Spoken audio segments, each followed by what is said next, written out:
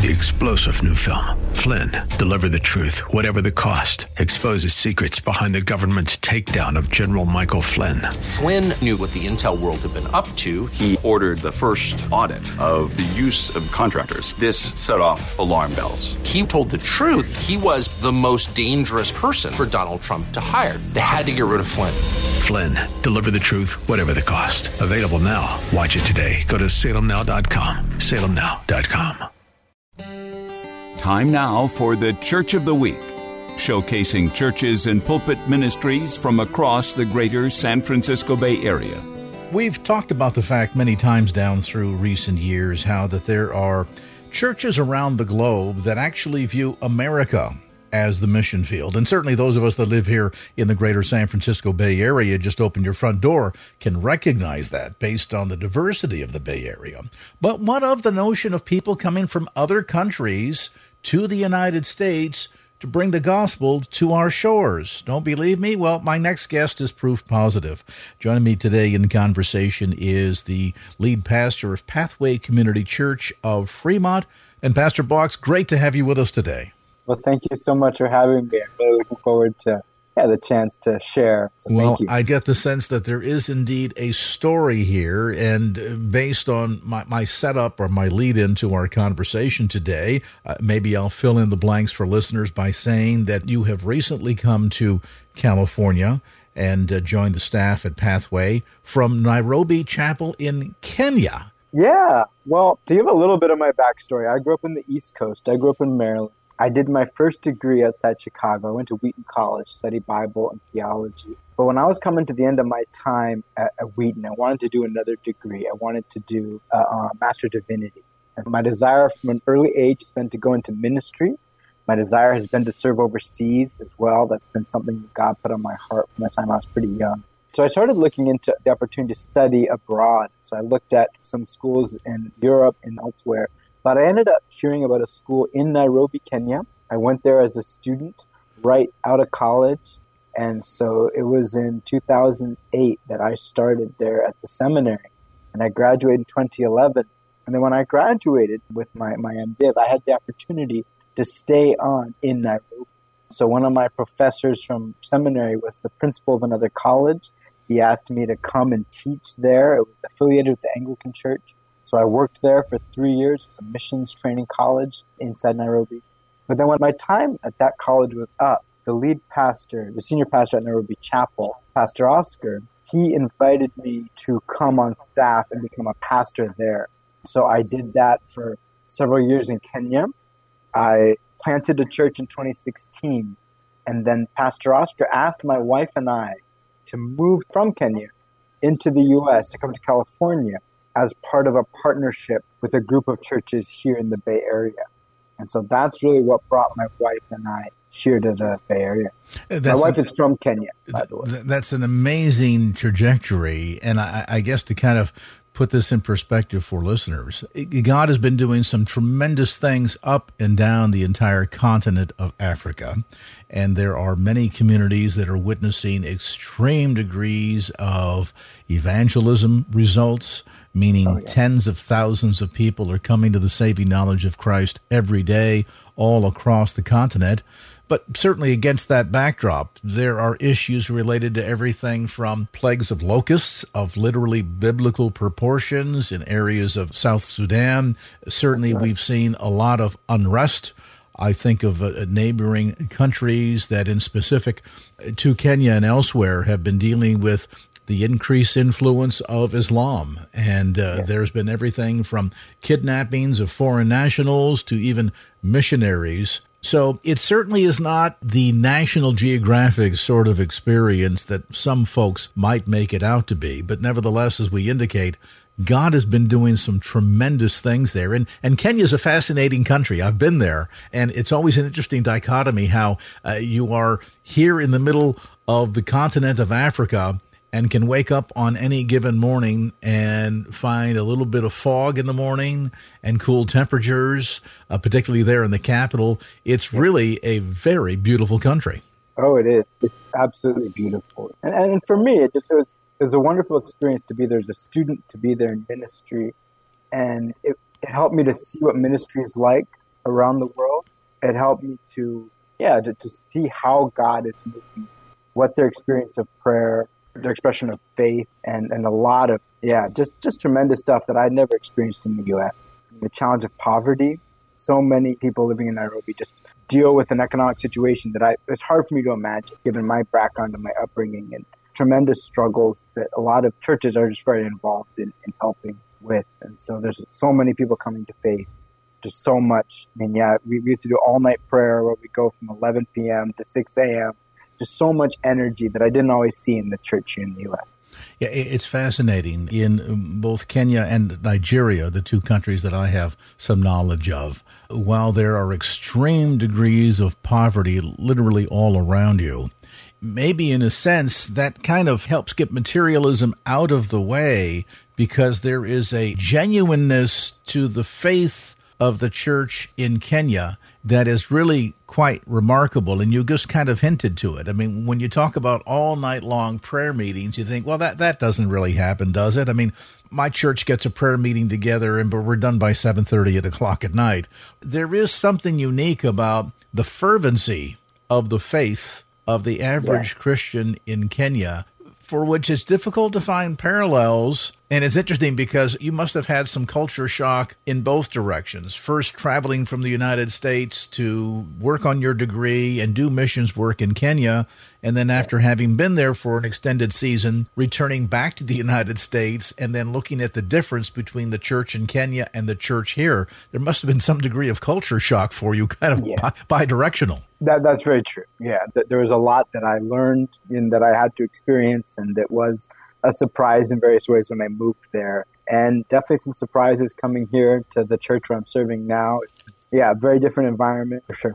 Historically, the church in the West, and I'll speak specifically to the United States, historically the church in the West has had a long, sometimes sordid history of taking Western-style Christianity to other nations, not only to teach them about Christ, but to teach them about how we do church, which oftentimes creates what I'll call cultural roadblocks, because while the gospel message and God's word is universal for all tribes, tongues, times, and all nations, the methodology in which we have quote-unquote church on Sunday can really vary from culture to culture. From your perspective, what was one of the biggest takeaways from your experience in Kenya that you brought back with you to the United States and saying, we don't do this as well here in the United States as the church in Kenya does? I think faith and prayer would be two of the ones that really come to mind. I think there's a level of faith and trust that God would work in many of the churches in Kenya, for many of my friends, many of the Christian leaders I worked with, expectation that a lot of churches here don't have. So part of what drew me to Nairobi Chapel in particular, when I first had the opportunity to go on staff, is they had a vision to plant 300 churches around the world by 2020. And I think they first set up the vision around maybe 2000. So they've been going for a number of years. When I came in the picture, about 2015 is when I came on. But I was really inspired by both the depth and the breadth. I mean, there's so much that the church both thought was possible and that believed God could do, even when it didn't seem possible. And I feel like it just really pushed us to reach people and to step out and to do something that maybe we couldn't imagine how it would work, but that we believe God could do. I remember setting goals, and Pastor Oscar would look at them and he'd say, these goals are something you could do. Where are you trying to do something that you can't do, that only God could do? And that just wasn't something that I had, learned in the U.S. And coming in our church here, just the culture, the expectations are very different. And often it just isn't quite the same level of faith, the same level of expectation that God could provide all the funds that we need. God can open the door for ministry. God can reach people. And often in my church here, there's been, I would say, more of it's an older church. It's been a church that's been in decline. It's just a very different expectation. And often there's more discouragement and less anticipation. Very different than what I had experienced in ministry there. Do you also find that perhaps the faith approach is kind of flipped? And by that I mean, I would imagine, through most of the West, when we talk about doing things for the Lord, there's a committee that we get together, we look at the budget, maybe we have a couple of fundraising dinners, we'll do a bake sale on Sunday morning, we'll raise the funds to do what we want to do. There's a tremendous sense of self-sufficiency and self-reliance, and the need to necessarily lean entirely upon God is, if not an afterthought, the sort of final recourse, where I would think that would contrast with the church in places like the continent of Africa, where you don't have access to those kinds of resources. And so as a result, God is not sort of the final place that you go seeking help, but the first and oftentimes the only place from which that help comes. Yeah, I think there's a lot of truth in that. When your expectations in ministry is not just that we have all the resources we need, but that we believe that God is able to come through. It is a very different attitude. It is a very different approach. It plays into your faith. It plays into how you pray, what you expect God to do. Yeah, and just the belief and the trust that God is at work. And if it's God's will, it will happen. Even if I don't see how it's possible, if I don't see how it will come to be, the details and the plans and all of that. So, having been born and bred in the United States, spent a good period of time in Kenya, then back now in the United States. Talk to me about the issue of materialism, for want of a better term, and its potential stumbling block that it may pose to the church here in the West. And I pose that question because I remember one time in our travels in Kenya, on a Sunday, we visited a church, and there was going to be a breakaway session for children's church. And while the main church was under a open-sided covered building, the children's church was going to take place right out there just below the banyan tree. And I can imagine most church building committees would say, "Oh, this is completely not acceptable. We need to get the thermometer and keep track of our building fund, and we need to go build ourselves several classrooms." And yet, I was fascinated by, and to a great degree, even convicted by, the degree of simplicity, and that in many respects, at least from my viewpoint, not having so much materialism, while in a way can be a deficit, particularly if you're talking about people that don't have enough to put a roof over their heads or food on the table. But beyond that, the whole business of stuff that we tend to collect in the first world, that I wonder if it gets in the way oftentimes of our relationship and reliance upon Him. It just seems to be an additional stumbling block that in many cases people that have far less. And again, while I'm not minimizing the severity when that impact goes to lack of housing, lack of potable water, lack of medicine, lack of food, those are all critical issues, whether you're first world or third world. But right. I have to just wonder your observations related to the impact that materialism tends to have on the church here in America. Yeah.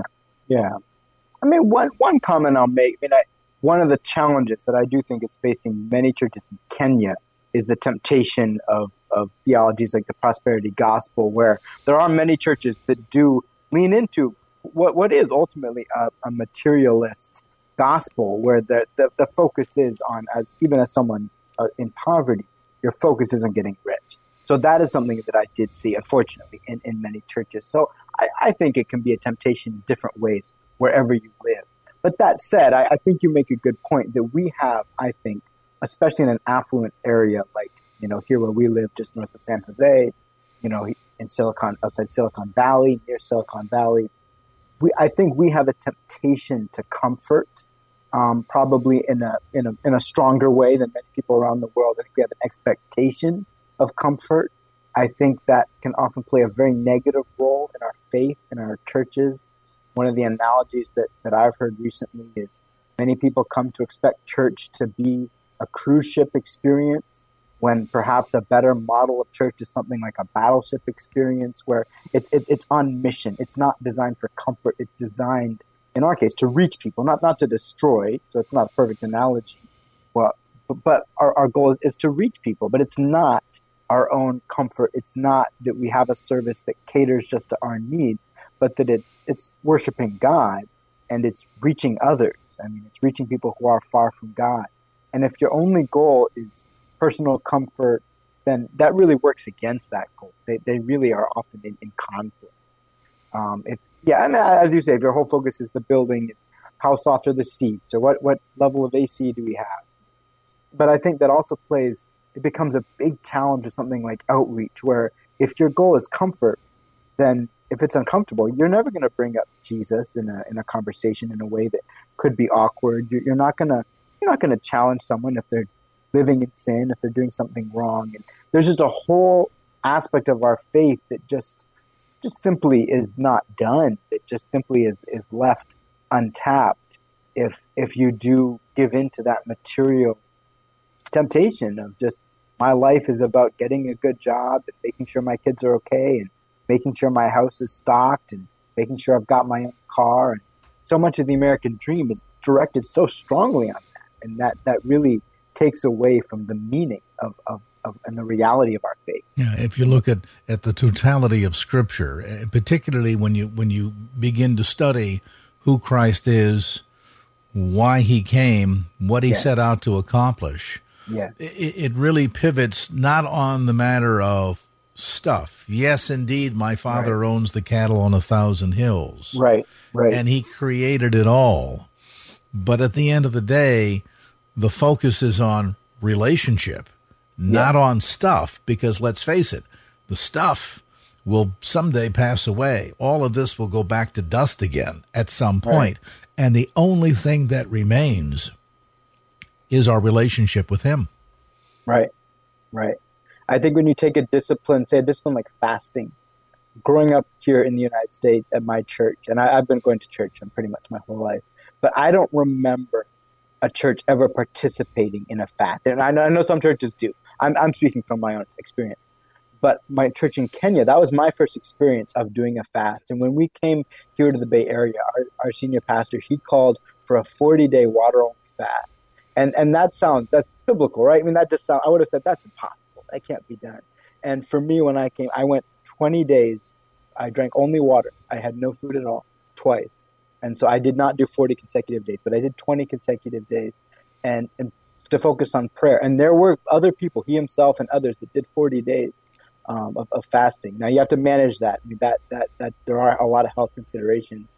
So I'm not saying to do that without going into a lot of care, and you have to do it carefully. But that's something where I think for my church here, it's very countercultural, here in California, where the idea of intentionally denying yourself food, why would you do that? And, we've done some fasting. We struggle with intentionally denying ourselves anything, let alone food. Right. And so something like that idea of sacrifice, I think it's not natural to American culture. And I think cultures like Kenya and other places in the world are much, even places like Korea, I think there's a lot of places that take that on much better, like waking up early to pray, giving up food, things like that that they have a lot to teach us. I think we have a lot to learn from them here in the United States. Let's spend a moment and talk a bit about what God is doing at Pathway Community Church. You're located in Fremont at 4500 Thornton Avenue. If folks are maybe new to the San Francisco Bay Area and looking for a church home, tell us what might they experience at Pathway Community Church. Yeah, so at Pathway, we're really focused on what it means to know God and love God today. I mean, we've just finished a sermon series on emerging trends. So I've been looking at artificial intelligence, virtual reality, biotechnology. I think especially in the Silicon Valley area, that these are things we need to be cognizant of. We need to be engaging as a church. So I seek to make our time in the Word very practical and very oriented to stuff we can do. We seek to reach out to our community. We have some small groups that meet during the week. I have a men's group that meets on Monday. There's another women's group also on Monday and one on Thursday. And so that's a time for us to, get into the Word, get to know each other, hear how we're doing, pray for each other.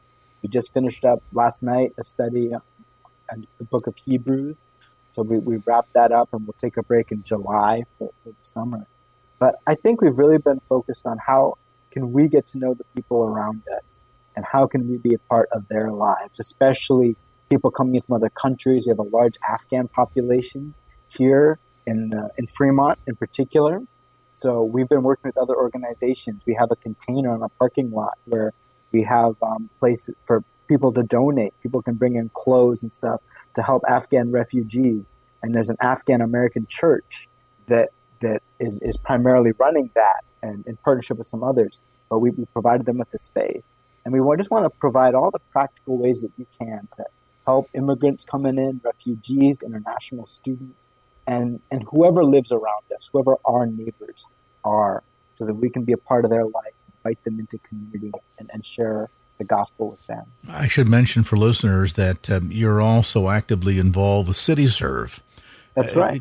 Take a moment and tell us, I know the reason why, but take a moment and share with our listeners the reason why you feel that's important.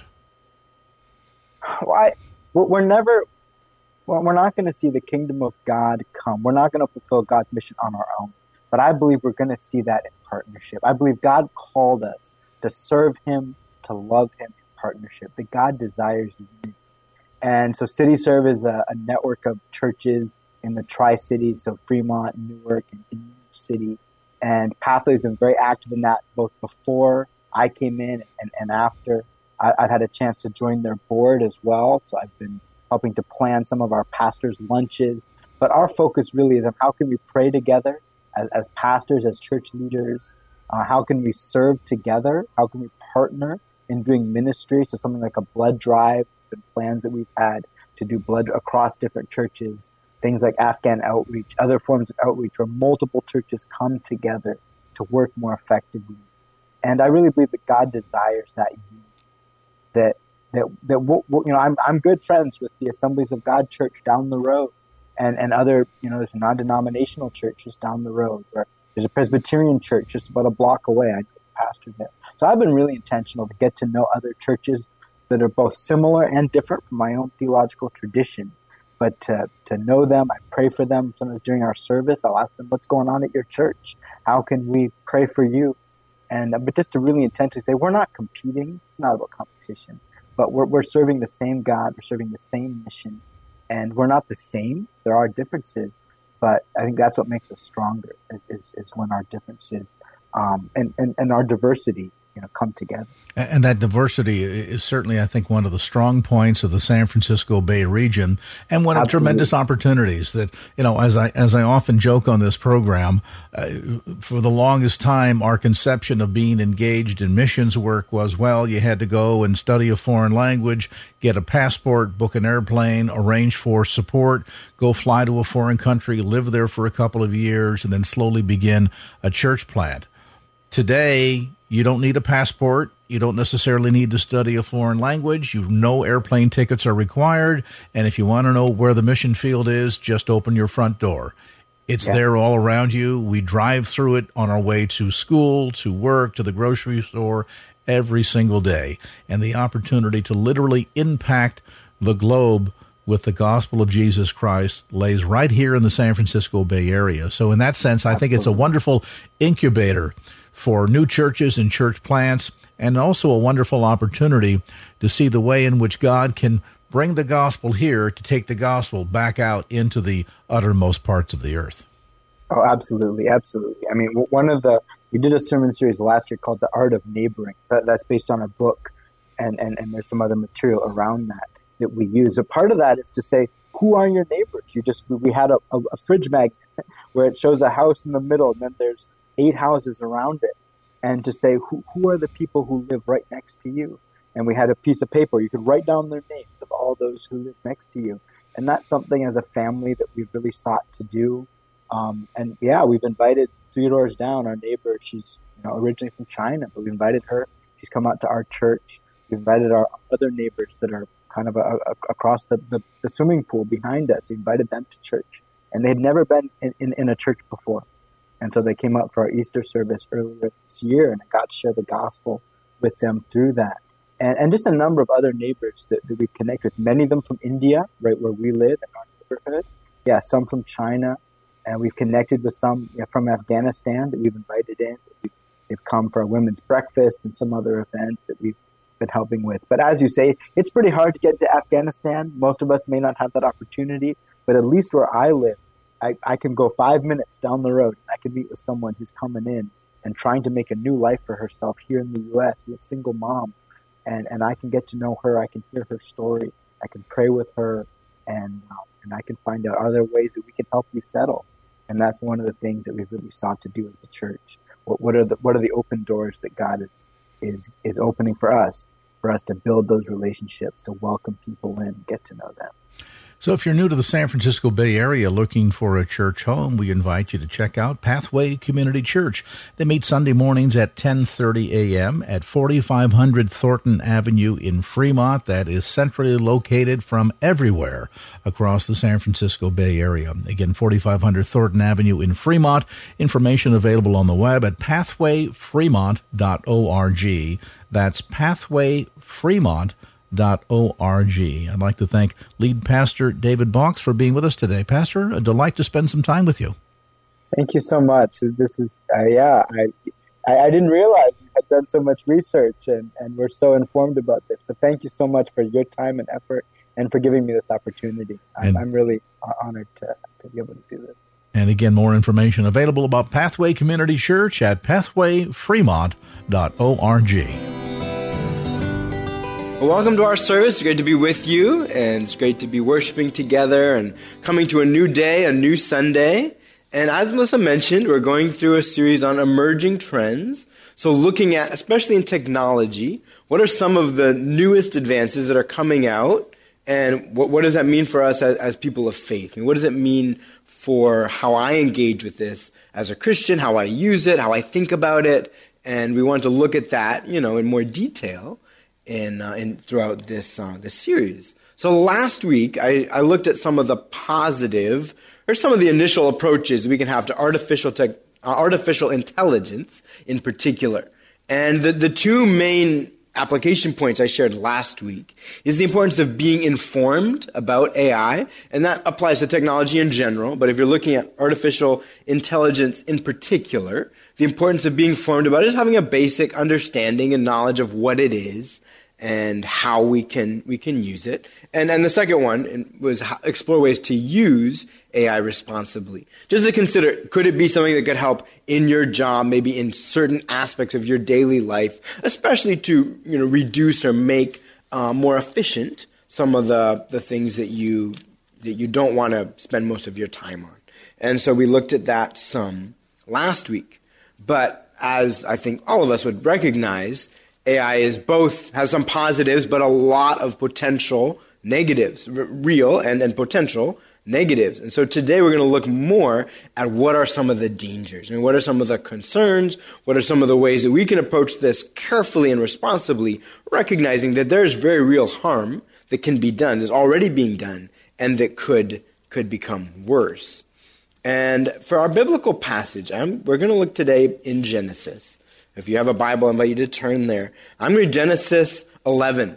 So this is a story of the Tower of Babel. And so this is from verse 1 up to verse 9 is what I'm reading today. And it should be on your screen as well. So let's read in the word of the Lord together. So Genesis 11, starting in verse 1, says this. Now the whole world had one language and a common speech. As people moved eastward, they found a plain in Shinar and settled there. They said to one another, "Come, let's make bricks and bake them thoroughly."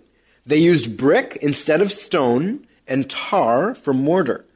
Then they said, "Come, let us build ourselves a city with a tower that reaches to the heavens, so that we may make a name for ourselves. Otherwise, we will be scattered over the face of the whole earth." But the Lord came down to see the city and the tower the people were building. The Lord said, "If, as one people speaking the same language, they have begun to do this, then nothing they plan to do will be impossible for them. Come, let us go down and confuse their language so that they will not understand each other." So the Lord scattered them from there over all the earth, and they stopped building the city. That is why it is called Babel, because the Lord confused the language of the whole world. For there the Lord scattered them over the face of the whole earth. And this is the word of the Lord. So far in the Genesis account, we start with creation. And so we have the creation of God bringing order out of chaos. I mean, we have the creation of people. We have the creation of the physical earth and the stars and all of that, the land and the sea. And then following that, we have the fall. So we have the introduction of sin. We have Cain and Abel as we see some of the effects of sin in his killing. We have the flood, more effects of the sin, as God says that sin has spread so much, it's infiltrated so deeply, and is so pervasive that God chose to start over and to wipe out the current population and have a small remnant that would then restart. And so then following that, in Genesis 9, we have a mandate. This is echoing what was given in Genesis 1. But then the Lord blessed Noah and his sons, we're told, saying to them, be fruitful and increase in number and fill the earth. So they're given this mandate to fill the earth. They're given the responsibility to care for the earth, to lead it, to have dominion and control over it, but to spread out and to multiply and to build and to grow and with families and to accomplish what God had placed them there to do. And so our passage picks up soon after that. It's coming, we have some genealogies in between, but it's coming right after the flood account. And then we have the story of building the city and building this tower. What do you think? What do we learn from this? I mean, what exactly are the lessons that we can draw from this account? And the first one that I want to highlight is the pitfalls of human pride. The pitfalls of human pride. Because it starts with their ambition. They decide to build a city, to build a tower. But my first question when I'm looking at this is, why is that wrong? What exactly is the problem here? Because when I go down, I mean, they're building some new buildings in downtown Fremont. And when I drive by that, I don't think, oh, the arrogance, right? I can't believe they have the audacity to put up this building. And when I go to, a place that has skyscrapers, downtown San Francisco or New York City, whatever, I don't just think this is so wrong, right? I don't think these buildings are too tall. This can't be right. And I don't believe, when you look at the Bible, God is not opposed to building in and of itself. I mean, Jesus tells a parable about someone building a tower. It talks about counting the cost and the importance of preparing to build the tower. So the building itself is not the problem. I mean, having a city is not the problem. God is not opposed to construction. He's not opposed to having places we can build. And I don't think he's opposed to having taller structures as opposed to shorter ones. So that is not the issue. But the problem comes in the intention. It comes in the purpose. It comes in why exactly they're doing it. So if you look again as to why they're doing it, this is what it says. It says that we may make a name for ourselves. We make a name for ourselves. Otherwise, we will be scattered over the face of the whole earth. So there's two parts to that. The first part, making a name for themselves, and then avoiding the scattering. I mean, consolidating, staying together, but not being scattered, not moving out. So the intentions here were self-centered. I mean, it was achieving fame, it was achieving recognition, power, and security, as opposed to acknowledging their dependence on God, the role that God had given them through Noah and his family, that they were not fulfilling as he had asked them to. And of all the sins that we see in the Bible, of all the sins that we have, pride is recognized as the most dangerous and the most deadly. When people put together the 7 deadly sins, that's not a biblical category. But when theologians of the past have ranked them, and they've said these are the most dangerous ones you have to avoid, pride is at the top of that list. It's the first one that is highlighted.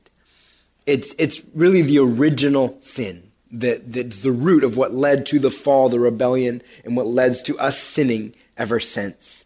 So pride is what it's saying to God, my will be done. It's saying what I want to do. It's putting my own priorities as the most important and disregarding what God has called me to do. That's the essence of pride, saying that I know better than God. I'm disregarding what God has told me. I mean, pride is really how Satan became the devil. It's the origin of the enemy that we have, and it's the core of why we sin. And pride, unfortunately, is also, I think, one of the least challenged and most accepted sins. So many times in our organizations, in churches, other Christian organizations, you're usually not going to be disqualified because of pride.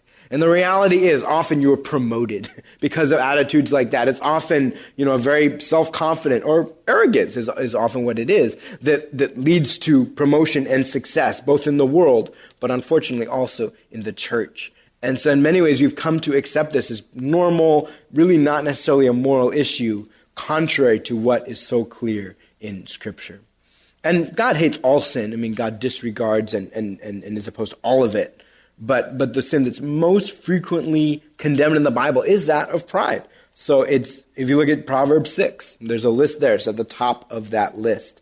Later on in Proverbs 16, it says, "The Lord detests all who are proud in heart. Be sure of this, they will not go unpunished." So the biblical account is clear of this tendency, that this internal motivation, that when it is pride, that is condemned unequivocally. In the book of James, it says God goes beyond just despising those who are proud, but he actively opposes them in James chapter 5. So we have this made very clear.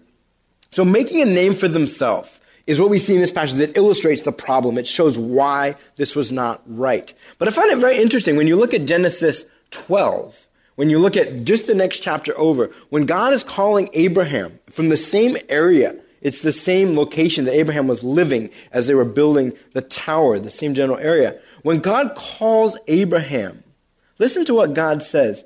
So in Genesis 12, it says, "The Lord said to Abraham, go from your country, your people, and your father's household to the land I will show you. I will make you into a great nation, and I will bless you. I will make your name great.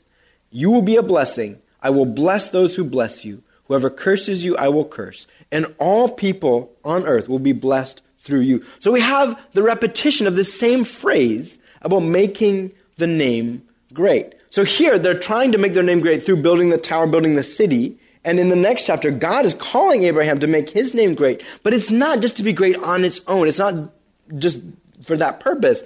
It's for the sake of blessing the people of the earth. It's for accomplishing the blessing that God has called him through, to become a nation. His name will be great, but it will have a larger purpose. So here's the core problem. The core problem in building the Tower of Babel is that their ambition was disconnected from God's mission. It was no longer furthering what God had called them to do, what God had set them apart for, and what they had been given the mandate to do, both in Genesis 1, it's repeated in Genesis 8, it's repeated in Genesis 9, as I shared, that they were to multiply, they were to spread out, and they were to go forth. But then the second thing we see what pride leads to, when the ambition is disconnected from God's mission. And we see in this account, we see the danger of relying on human achievement instead of divine instruction. That if we disregard what God has said, we say, well, we can do it on our own. We can find a better way. We can do something else. This illustrates the danger of that. And God had been clear after the flood. He told them to spread out. So he was telling them to scatter. He was telling them not to stay in one place, but instead to move across the earth, to now bring civilization, to bring culture, and all of that, to bring that wherever they go. But here they were deliberately refusing that. They're saying, if we don't build this tower, we're going to be scattered. We're going to go all over, as God asked us to do. And we're trying to avoid that. So they're deliberately seeking to find another way. So they're substituting their trust in what God has called them to with their own human achievements, trying to achieve their own reputation, trying to achieve their stability, their security through this building endeavor. And that's really what led to their downfall. And for us, whenever we do the same thing, whenever we rely on our own achievement, our own accomplishments, whether it's our academic accomplishments or our job, maybe the savings we've built up, whatever else it might be, that's when we run in such great danger of disregarding what God has called us to do, disregarding the divine instructions for what we think we're capable of doing, what we're able to do on our own. If you look at the location where this took place, it identifies it as the plain of Shinar. And that probably doesn't mean much to most of us, but that's a significant location in the Bible. And this is the location where Babylon would be built, the city of Babylon, which is actually related. You can see the connection between Babel and Babylon. Those are linguistically connected.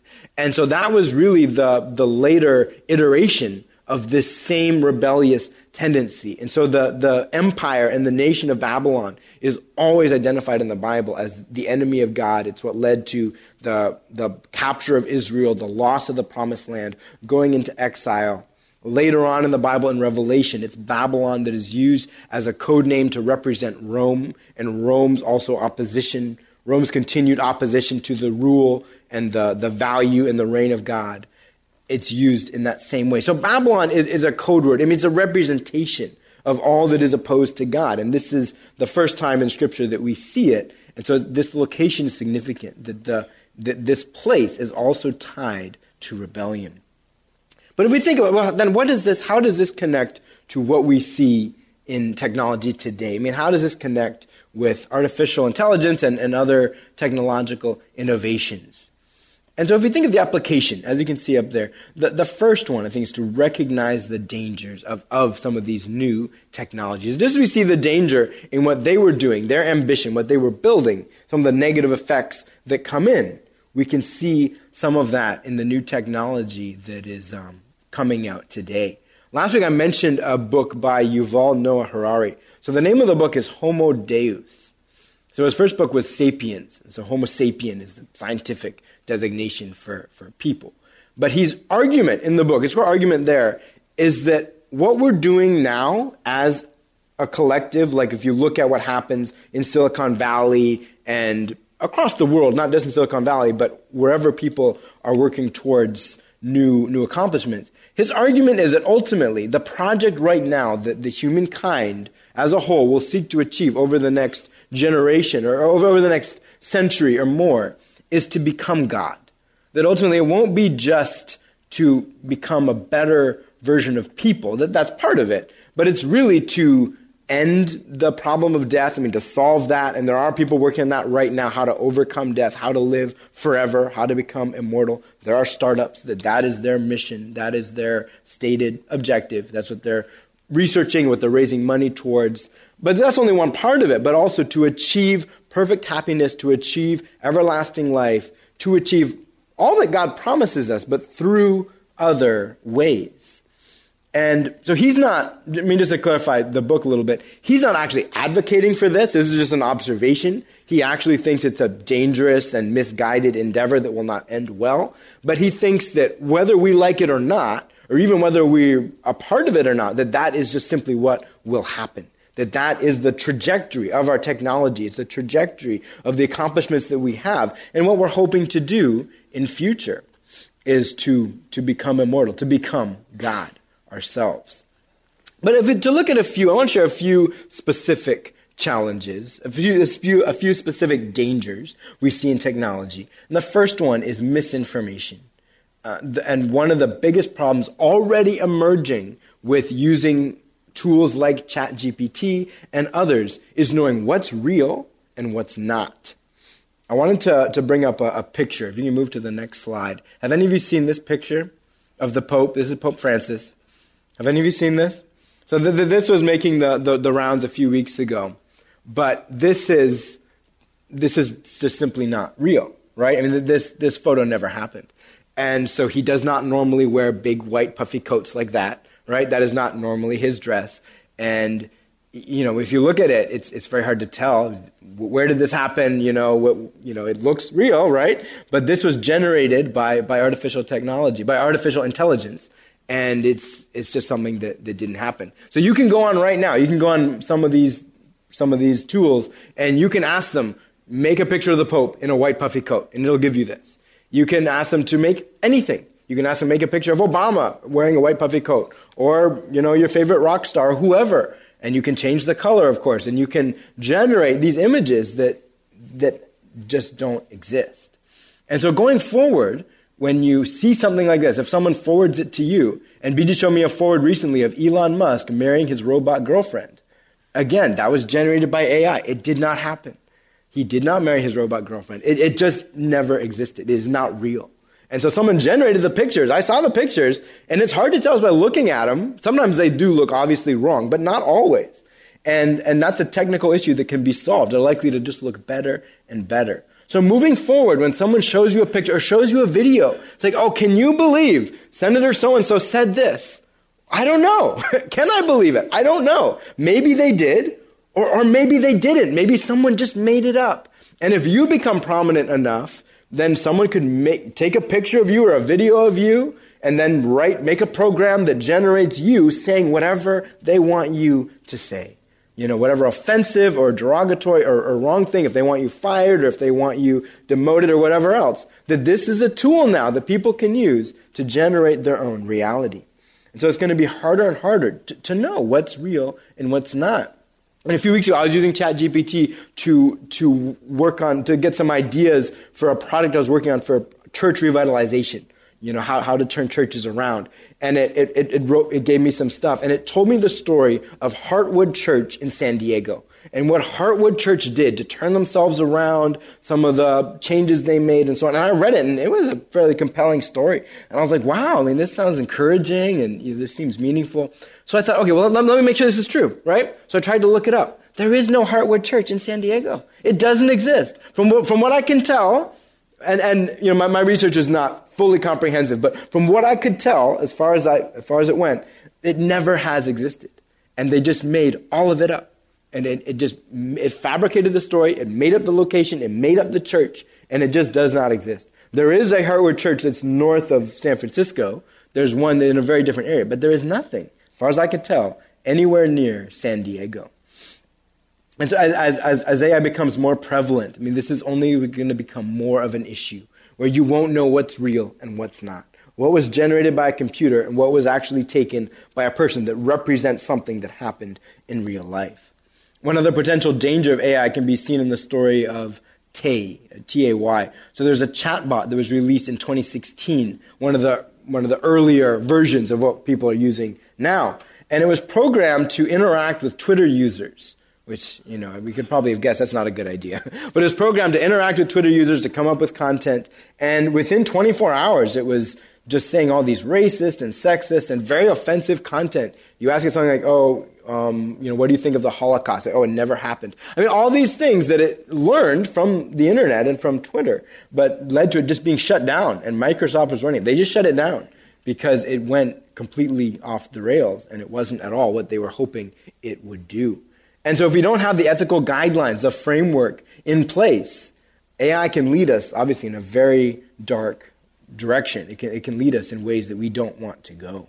Another issue, if we look at the second one, is human disruption. What does this mean for human jobs? This is what a lot of people are talking about. So right now, the Writers Guild of America is on strike in Hollywood and elsewhere. And one of the things that they're asking for is that studios and people who make movies and decide how they're written and so on, that they would not use artificial intelligence to replace people, but that humans would be allowed to use it as a tool. And so that's one of the things that they're asking for in their contract negotiations, is we don't want you to just start generating TV pilots and TV scripts and movie scripts or commercial scripts or all these things that they write now, that you just decide, it's a lot cheaper if I just pay $20 a month to use the premium version of ChatGPT, and I can use it to generate all the scripts that I want. But they want people to have a role in that process, and that's what they're discussing. And if you look at that, even if they agree now, what do you think it'll look like 20 years from now? What do you think it'll look like 30 years from now? And maybe all the established studios will agree, yes, we'll pay human writers. Well, what if an upstart studio decides, it's a lot cheaper, I'm going to start making movies for a quarter of the cost using this new technology, and then they disrupt the established people? It's clearly going to have an impact on how we work, who works, what people get paid, and so on. And a lot of people are warning of the danger of having the separation between a very small elite, not so different than what we have now, but a very large underclass of people that have really no viable economic prospects, where there's just really no way for them to make money, support themselves, and there's just a few people that generate a ton of content or resources, and they have money and connections and so on, that most people will never have access to. And that's one of the things people are looking at. So there's so many questions here, questions of copyright. If something like Bard writes a story for me, can I sell it and make money? Does it belong to me? Does it belong to Google? Who owns Bard? Who owns it? Who has the rights? And these are very tricky issues. What about music? What about art? Questions of plagiarism. So if I'm a student and I'm using this and I use it instead of learning, so I just say, hey, write my assignment. It writes my assignment. I turn it in. I didn't read it. I didn't understand it. Then obviously that's negatively affecting my education. It's preventing me from learning. If it becomes a tool to help my understanding, then it could perhaps be of value. But if I just use it instead of doing the work, then it's working against the goal of the assignment, the goal of education itself. So there's all kinds of issues here. And one more is just existential threats. I mean, the worst case scenarios that people are looking at is not just that I may be paid less, or not just that some jobs may change, but really the elimination of humanity and the elimination of people entirely. And we see this in so many movies, in The Matrix, The Terminator. This is what happens in all of these movies. But there are a lot of people who know a lot about this that warn that this is a not necessarily likely, but it is a possibility. But when I was reading, I found this quote I wanted to share with us that I thought gave a good perspective. And it says this. So this is again from Yuval Noah Harari. He writes this. He says, AI often frightens people because they don't trust the AI to remain obedient. We've seen too many science fiction movies about robots rebelling against their human masters, running amok in the streets and slaughtering everyone. But the real problem with robots is exactly the opposite. We should fear them because they will probably always obey their masters and never rebel. He goes on to say, if the code is restrained and benign, the robots will probably be a huge improvement over the average human soldier if they replace soldiers in war. Yet if the code is ruthless and cruel, the results will be catastrophic. The real problem with robots is not their own artificial intelligence, but rather the natural stupidity and cruelty of their human masters. And I was struck by that because I think that's exactly true. I mean, we don't need to fear the robots per se, but I think we need to fear the people who make them. And we need to fear the reasons they design them, what their purpose is, I mean, who designs them, and so on. If you see the questions that are up there, so another author, Neil Postman, he proposes 6 questions to ask of artificial intelligence and any new technology. The first one, as you can see, what is the problem to which this technology is the solution? To understand clearly, I mean, what is the purpose? Whose problem is it? Which people and what institutions might be most seriously harmed by a technological solution? If we go to number 4, what new problems might be created because we have solved this problem? What sort of people and institutions might acquire special economic and political power because of technological change? And finally, what changes in language are being enforced by new technologies, and what is being gained and lost by such changes? And this is from his book, Building a Bridge to the 18th Century. So I think these are helpful ways to approach this, to really understand what is the purpose, what is the objective, what are some of the effects this is likely to have. And if you think, who will design and implement this, and what will their goals be? Will it be North Korea? Will it be Google? Will it be someone like the Red Cross, the church? And all of those clearly have very different interests and very different objectives that they would use the same technology to achieve. So the way it's designed, the way it is used, makes all the difference. And as Christians, we're called to be wise stewards of the tools, the resources, the capacities that we have, and to speak into where we see an abuse of these things, where we see a danger in this. And many have called for the government to take a more active role in regulating AI. I think that makes sense. I would support that. And the idea that it should be tested, it should be approved before release, the same way we have with medicine. Restrictions on how it's used, restrictions on when it is used, and clear testing before to see what are some of the positive, some of the negative effects. So the theologian N.T. Wright said this, if you can put that up. We must not let our tools become our masters. We must use them to enhance and extend our humanness, not to replace it. There's only one problem with that quote, is that I got this from ChatGPT. I tried to verify that quote. It doesn't exist. So N.T. Wright never said it. So if you move to the next slide, this is ChatGPT. Now, I put it to you. Do you still believe it? Whether it comes from N.T. Wright or whether it comes from... It's the same words. Now, I think the reason I included it here, I think it's true.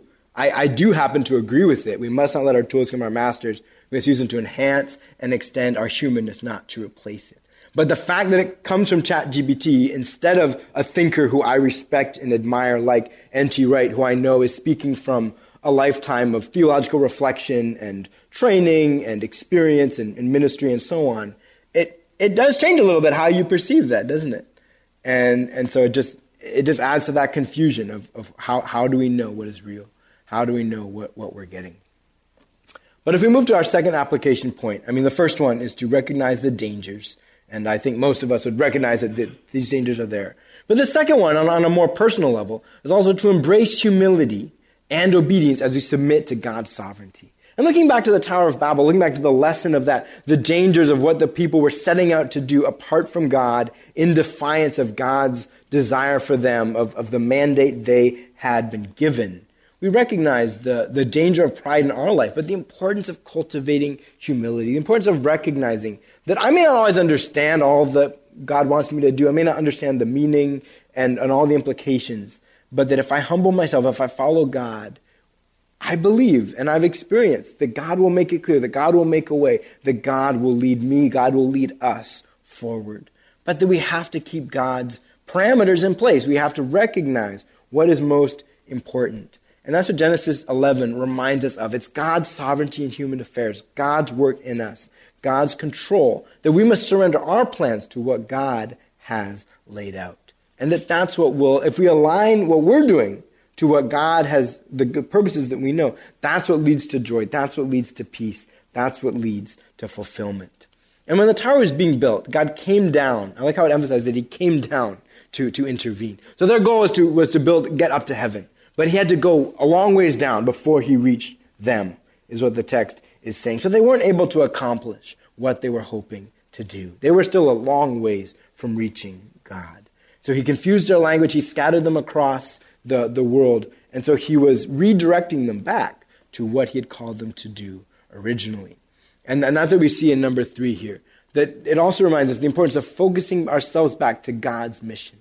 Because the problem, as I said, their ambition was disconnected from God's mission. They weren't channeling their abilities, their resources, their talents in the way that God had asked them to do. And that's why God disrupted them, so that they would be scattered, so they would facilitate the growth of humankind across the earth, cultural diversity, a lot of the consequences that we have of this, and preventing the concentration of power in one single place that he was seeking to avoid at that time. So this was now aligning with his desire to reach all the nations, to become the people of the world, to reach them for good. And then God calls Abraham in the next chapter, as I shared earlier, to begin the story of Israel, to further this redemptive process. So when God redirects us, when God cancels our plans, redirects our projects, so often it's for this purpose, to redirect ourselves back on God's mission. And the questions that we have is, what has God called us to do? What has God called us here? Why has God placed us here? Wherever we live, in our job, in our neighborhood, what does God desire to do through us and in us?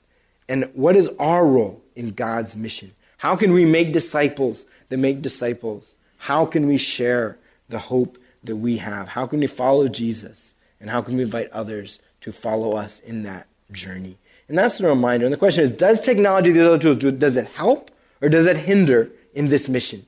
Does it help or does it hinder in what we're trying to do? And we have to be so careful not to overstep our bounds, not to set ourselves up to be God, but to use what God has given us for what God has called us to. So I hope we can learn from some of these mistakes. We can seek to reorient our lives in the way that God has called us to. David Baux, Senior Pastor of Pathway Community Church of Fremont. This has been the Church of the Week, showcasing churches and pulpit ministries from across the greater San Francisco Bay Area. To nominate your congregation for Church of the Week, please email us the name and address of your pastor and church, along with a link to your church's website to churchoftheweek@salemsf.com.